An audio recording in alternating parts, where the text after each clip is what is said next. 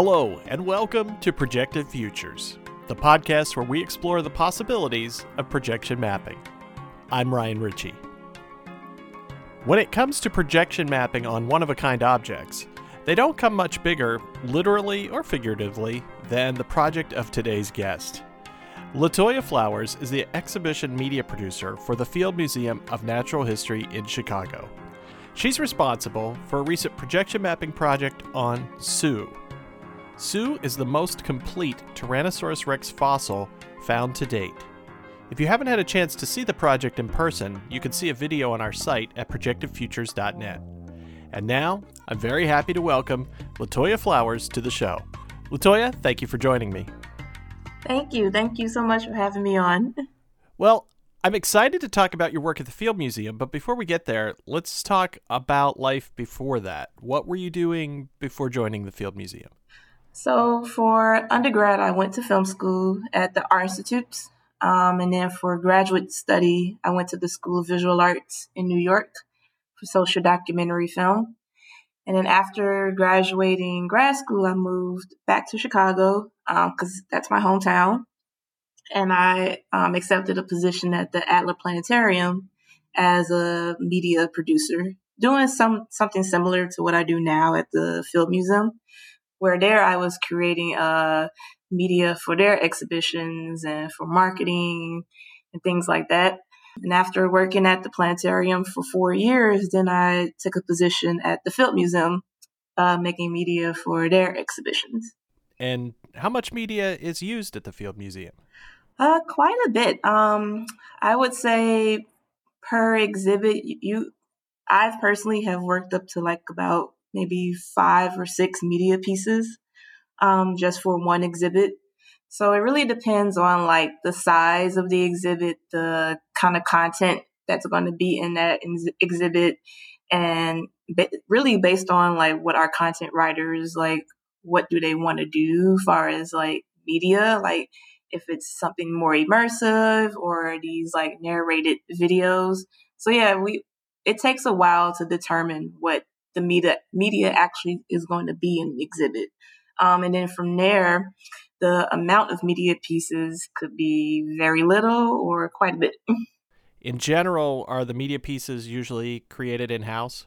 Yes. So mostly all of our media pieces are created in-house. I myself and we have another media producer, Simon Watson, that's on staff. And then we also have a host of interns. Occasionally, we bring in contractors to compose music, to do motion design, lighting design. So yeah, our team could either be really small, depending on that project, or really large. Very good.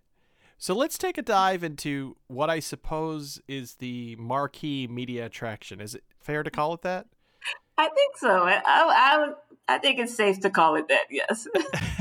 This is the projection mapping on the T-Rex fossil known as Sue. Give us an overview of the project.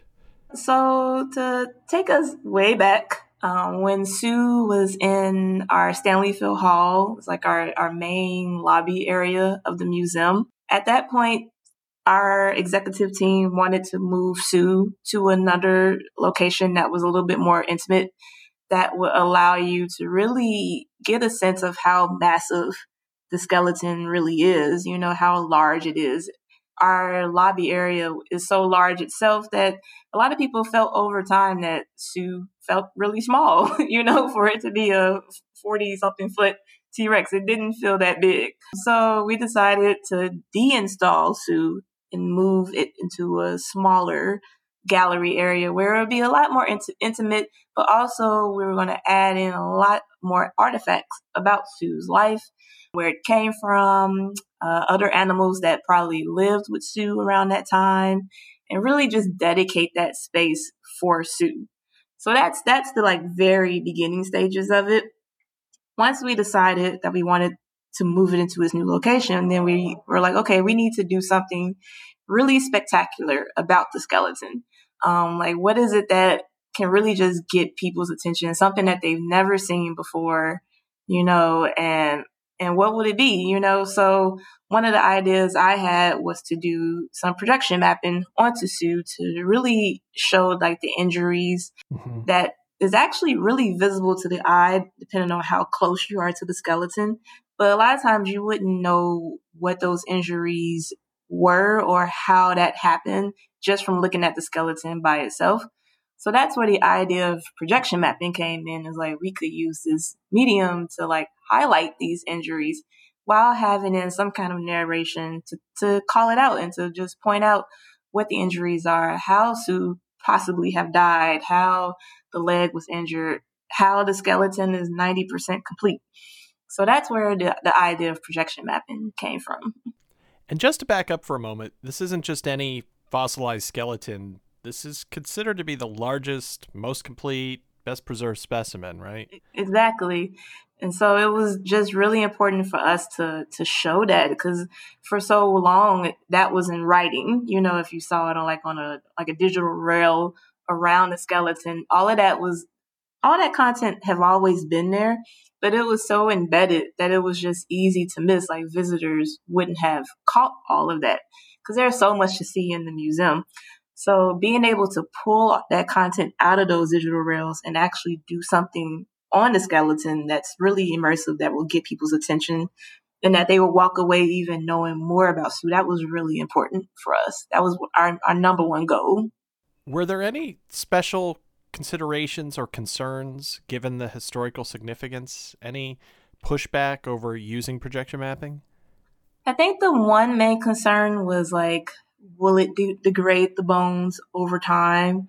And after talking to conservationists, back and forth, we have lights on Sue for a long period of time, like especially during events. And so a lot of our staff, after debating over it, they decided that it might be okay. And we had light meters, and people did like held light meters up while the projections was on to see how harmful it is. And they saw like, oh, it's actually okay. It's not doing anything. But there were like certain colors like red that we couldn't use because they had like, different ideas of that color could be harmful to the bones or like to the glue that's holding the bones. So yeah, I think those were like the main two things, is like the color you use and how much light is being emitted onto those bones and how long of a time it does it. Another thing we pointed out was that instead of having this projection mapping be on a loop all day, we time it out for like every 20 minutes. So we do add in a break where that light does turn off so that it's not just constant projection mapping onto the skeleton the entire time you're in the gallery. And there are some panels or monitors that give information in addition to the projection mapping, right? Yeah, so there are some digital panels like around the skeleton. There are some interactives in there. Behind the skeleton, there are 6 vertical screens that show like a mini like movie of Sue's world, and it shows 6 different vignettes. One is like Sue at the river, just hanging out. Another one is called Clash of the Titans, when Sue fights a Triceratops, and you see how Sue gets his injury on its leg. From those vignettes, visitors are able to kind of see what Sue's life was like in its natural habitat. And how did you approach your pre-visualization for the project? So after everyone kind of was like, okay, projection mapping sounds like an interesting idea, but it was something that the museum had never done before. So they were a little hesitant about doing it and a little more cautious of, would this even work? So one of the first steps I did was I purchased a T-Rex toy off Amazon, which was like about 12 inches. So it was big enough for me to project onto. And so from there, I just started like practicing mapping what would it look like if we just highlight the rib or highlight the skull or the leg, because those are some of where the injuries are located.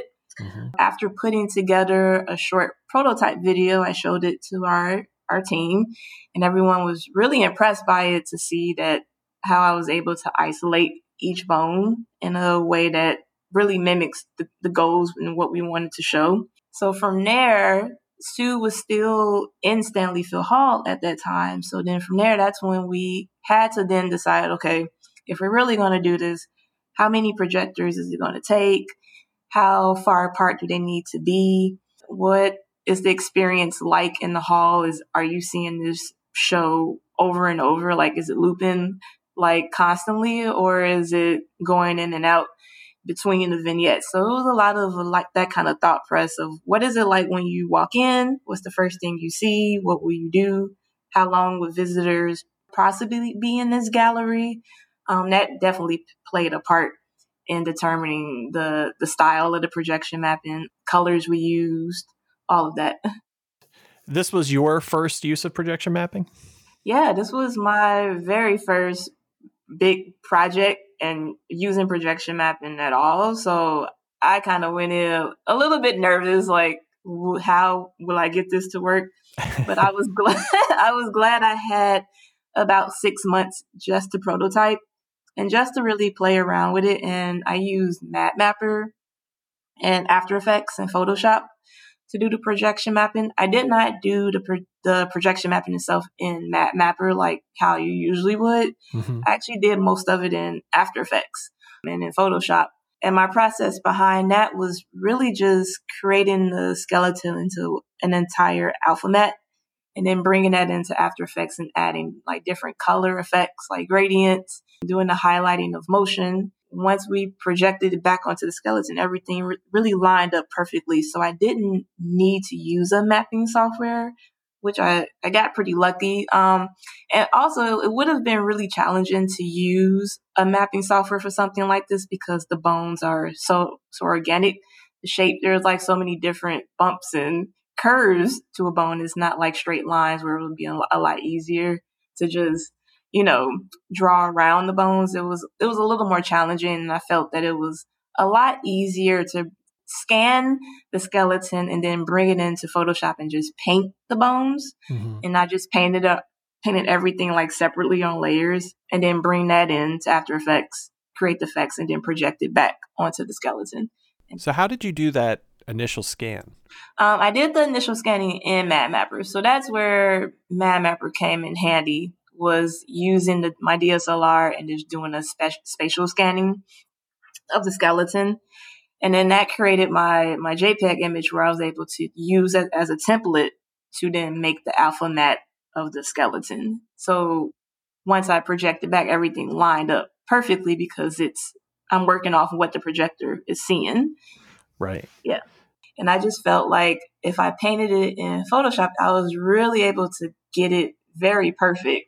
And then once I projected it back, I was like, oh, like it actually works really well. And that spill is like a very fine line. So I can either feather it out in After Effects or I could just go in and manually erase it. You made this initially in After Effects, but in the final project, it's not a single projector, it's multiple projectors. So I'm curious about the workflow and solution to handle the mesh, blending, and all that good stuff. Yeah, so I worked with our AV supervisor, Paul Horst, who was really, really great and helpful in helping me work through that kind of workflow. And so the way we divided up the projectors is we used one for the skull, because the skull is so large. Our second projector was for the middle, like the ribs and the gastralia, the belly ribs. And then our last projector was for the tail, because the tail is really large itself. And so that's how we broke it up. We had to break it up into sections. And then he did his magic work on the blending in. But yeah, that was pretty much my workflow, was giving him 3 video files. And everything had to be synced and like all synced together as far as like the timing of everything. And then he used a system called Watchout, Mm-hmm. where he uploaded those videos into that and the narration and the captions. And that's where the entire show is playing from. It's playing from Watchout. And also those 6 screens that's playing behind it, that's also playing on Watchout as well, because the entire experience is on a 20-minute loop. So Since it was the first projection mapping project for the museum, I'm curious what the reaction was both within the organization and from visitors. From the organization, I think everyone was really in awe of how it turned out and how it looked. Like when I did its first real rough cut test, people were really surprised to see how they can clearly see a lot of the injuries. The storytelling they thought was really strong, and the narration is just really great with the music. And it just felt like, wow, it's really compelling and it's fun to watch. It makes you want to watch it multiple times because it's not a long show. I think it's about maybe a little over 3 minutes, but it was long enough that a lot of people wanted to sit and watch it again. As far as visitors, what I thought was amazing is when we had open for visitors. After the first group watched it, they applauded. And then the second wave came in, and then they applauded. And then the third wave came in, and then they also applauded. And then, so in that first day, you're like, wow, okay, people don't usually applaud at museum media pieces. Either they look at it or you hear them say, oh, wow, that's cool. You hear them say, oh, that's neat.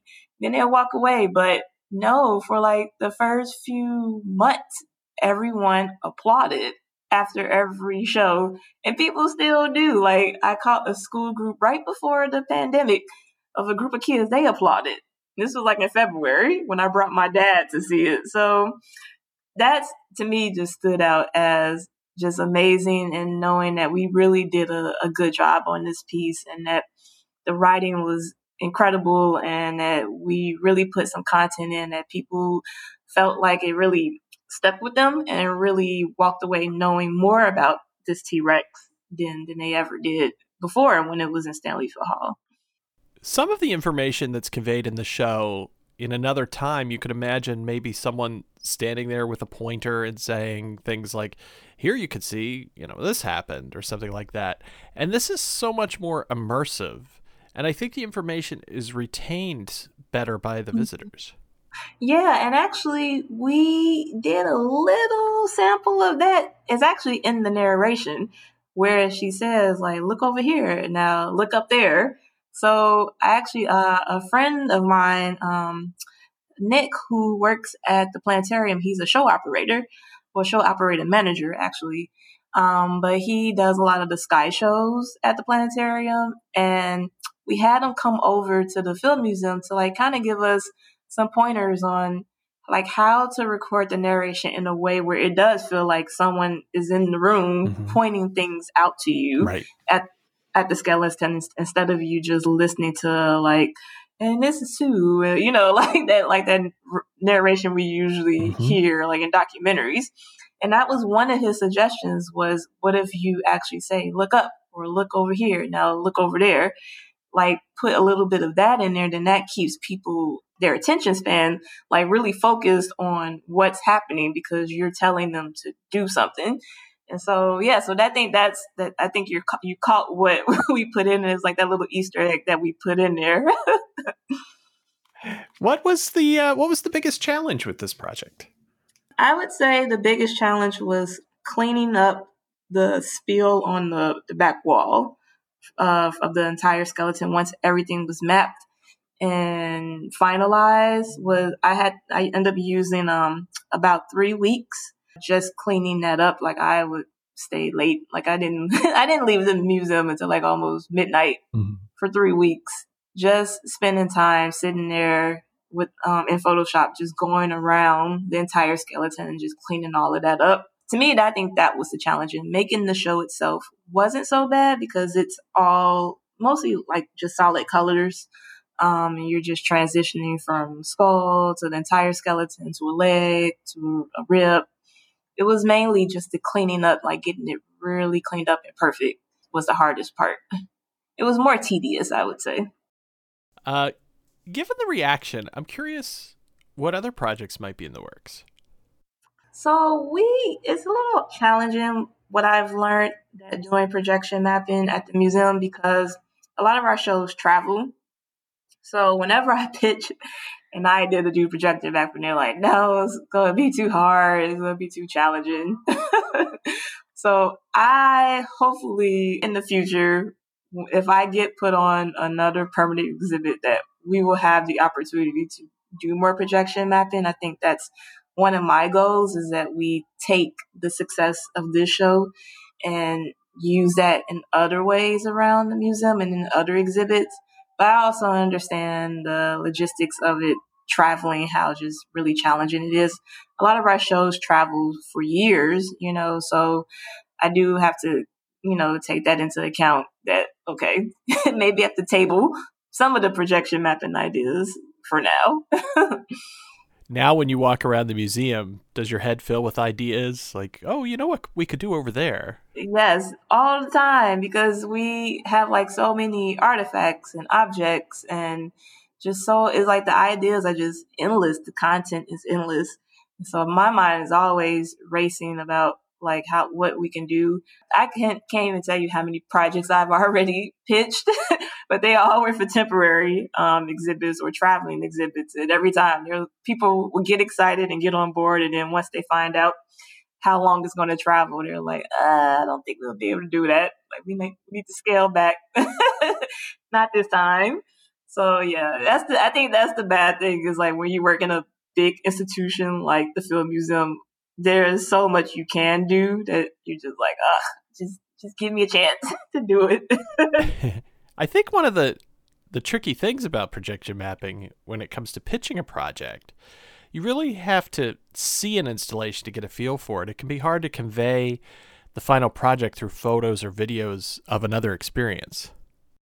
And I think that's what took so long with Sue, is that it took a while to convince people about doing it on a skeleton, because they never had seen it before. Mm-hmm. So for me, it was hard finding examples of it already done, which if you had an example of it already done, it's a lot easier to say, all right, let's try something like this. I did find like one video from a museum, I think maybe in Germany, of someone, they projected that onto a skeleton. And that's what I use as a reference. But theirs was a lot more abstract. I think it was like for maybe like a party or something, and they just project like a different like colors and shapes, and it was like really cool and crazy. And so I showed that, and everyone was kind of like freaked out. They thought it was cool, but they were like, is it going to look like that? And I'm like, no, it's not going to look exactly like that, but this is just an idea of what it could look like to project onto a dinosaur. Another one of my biggest challenges was getting everybody on board and comfortable with it. And doing that prototype really helped a lot, because I was able to use that to share it around and say, look, like, this is what I created on this mini T-Rex. And so imagine it on a very large scale, and then also having the process. Like, I was able to go into that project once we purchased all the projectors, of already having the process established of how it can be done, instead of trying to have to figure it out. So they had a lot more confidence in me in doing it, because I just already had put so much groundwork into it. Mm-hmm. So yeah, that was helpful. And of course, this display is sort of a high-end multi-projector media server setup, etc. But I know you've also been playing around with Lightform a little bit. Yeah, so since being at home, you have all this time. And then also, I think for me, out of the frustration of being told no so many times that I can't do projection mapping because of budgeting, and I was like, all right, I need to start just kind of venturing off and just learning it on my own still, since that was my first big project. Like, I still didn't feel like I knew enough of projection mapping. Like, I didn't make enough projects. I only had made that one project. So my husband is a motion designer. I was telling him about Lightform, which I've known about it for a few years. I've been looking at it and actually wanted to try using it in the museum, but I decided to go ahead and purchase it for myself. And yeah, my husband and I were like, well, let's work together and create some projects. You do motion design, I can do projection mapping. We could put our skill sets together and make something cool. And so our first project was projecting on a clock in my dining room. I have this very large abstract clock, and he was looking at it and he was like, wow, I can like make something really cool on that in Cinema 4D, like put some spears and like put some motion to it. And I was like, all right, let's give it a try. And once he projected it, I was like, wow, that looks really dope. Like, I think we're like onto something, and I think we could do more like at home projection mapping projects. Now that we have this device and we have like this free time at home, like let's just start making projects. So that was the first one. And then Juneteenth was coming around, and he mentioned like, I want to do something really important for Juneteenth and make something really creative, because that's a really important day for us in our culture. And so we came up with this idea of again, finding something lying around the house. We had this wax lantern where we just put like a candle in it. And we were like, all right, that's going to represent power and, strength. And then we're going to project something onto the wall. So we had kind of like set up our little scene and he sketched it out. We were like, okay, like, I think we got something. And then we made it. And then after looking at it, we were like, wow, like that was really cool. And it came out really nice. And we posted it and people was saying how much they really liked it. And so again, that was like another example, like, okay, we can just keep doing this. Like, it's so accessible. It's so easy to learn, like, especially with Lightform. Like, it's kind of like you just drag and drop. It's not like the process I had with Sue, where it was a little more complicated at times and a little more tedious. But I think the thing we wanted to do was really merge Cinema 4D and After Effects with Lightform, and not just use Lightform itself. I mean, it's a great product, but it has just a lot of presets with it. And so we wanted to kind of work outside of that and create our own animation. So that's why I like Lightform. I like Lightform because it's so easy to use and it's so compact. The one I have is the LF2. Mm-hmm. So that's the projector, the camera, and the computer all in one. And I really like it. Like, I like how so compact and small it is. It's not heavy. It's not like with Sue. Like, I had these ginormous projectors and I had all this equipment I had to lug around. I'm curious how you brought the media you were making in Cinema 4D and After Effects into Lightform. Oh, we just exported it as a video. You can import just video clips into Lightform. So yeah, we just render it out in Cinema 4D. We brought it into After Effects. It's kind of like the same process where you have to scan your object. So I did the scanning, sent the image to him, and then he brought it into After Effects and then laid his animation from Cinema 4D onto that scan to make sure like all the sizing and everything lines up, and then kick it back to me, and then I bring it into Lightform and we project it. Very good. You'd mentioned the Juneteenth project you were working on at home. I'm wondering if working on that and also seeing the reactions to Sue, I'm curious if you've given thought to the impact that projection mapping can have. Maybe how projection mapping can help us communicate powerful and important ideas. Yeah, I think it does that because people, especially like in museums and public spaces, a lot of that content is like on a monitor or some sort with some speakers. And to see it in a different way using projection mapping, whether you're, projecting onto a monument or on a building or on a dinosaur or something of high significance, to use that as a storytelling tool, I think that's what gets people really excited and really into it, is because they're seeing this content in a different way that they've never seen before. That's what I love about projection mapping, is that you can just map onto literally anything and tell a awesome story. And it just takes you out of that experience of seeing it the old school way of on a monitor or in a movie theater or something. I think that's maybe why I've gravitated to projection mapping, is because I just see such endless possibilities of storytelling. Like, I can do something with this vase and show the line drawings from 1,000 years ago on a vase, and in a way that people just really can gravitate to and walk away, feeling like they've really connected with it. And what do you see as some of the key traits or skills for someone who wants to get started in projection mapping? I think you just have to have a crazy mind. You just have to be really abstract. I think that's what also has caused me to gravitate to it, is because I'm so used to like working in like structure, doing museum work and being able to like just project on the clock, just because it may not make sense to anyone, but because it looks cool, I like having moments like that. I like being able to take a break from work and to work on projects like that are really just abstract, that's just crazy, just don't probably make any sense at all, because it allows my brain to just have that break and that creative freedom from what I have to do in my day job, where everything has to mean something and everything has to be at a certain time and everything has to, complement something else in the exhibit. I think being in an abstract setting for projection mapping, to me, that's really appealing to me, and it just allows that creative freedom. I think that's really great. Latoya, thank you so much for sharing your story. It's been a pleasure. Thank you so much. Thank you for inviting me. Latoya Flowers, exhibition media producer for the Field Museum in Chicago.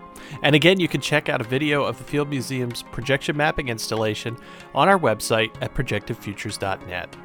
As you know by now, in each episode of Projective Futures, we want to share the stories within this incredibly creative community. And you can help us grow the show by subscribing and also telling a friend or maybe two about the show as well. You can also follow us on Twitter at ProjectedFuture, no S on the end, where we post links to all sorts of interesting projection mapping information, more guest info, and more. I'm Ryan Ritchie. Thanks again for listening, and we'll see you next time.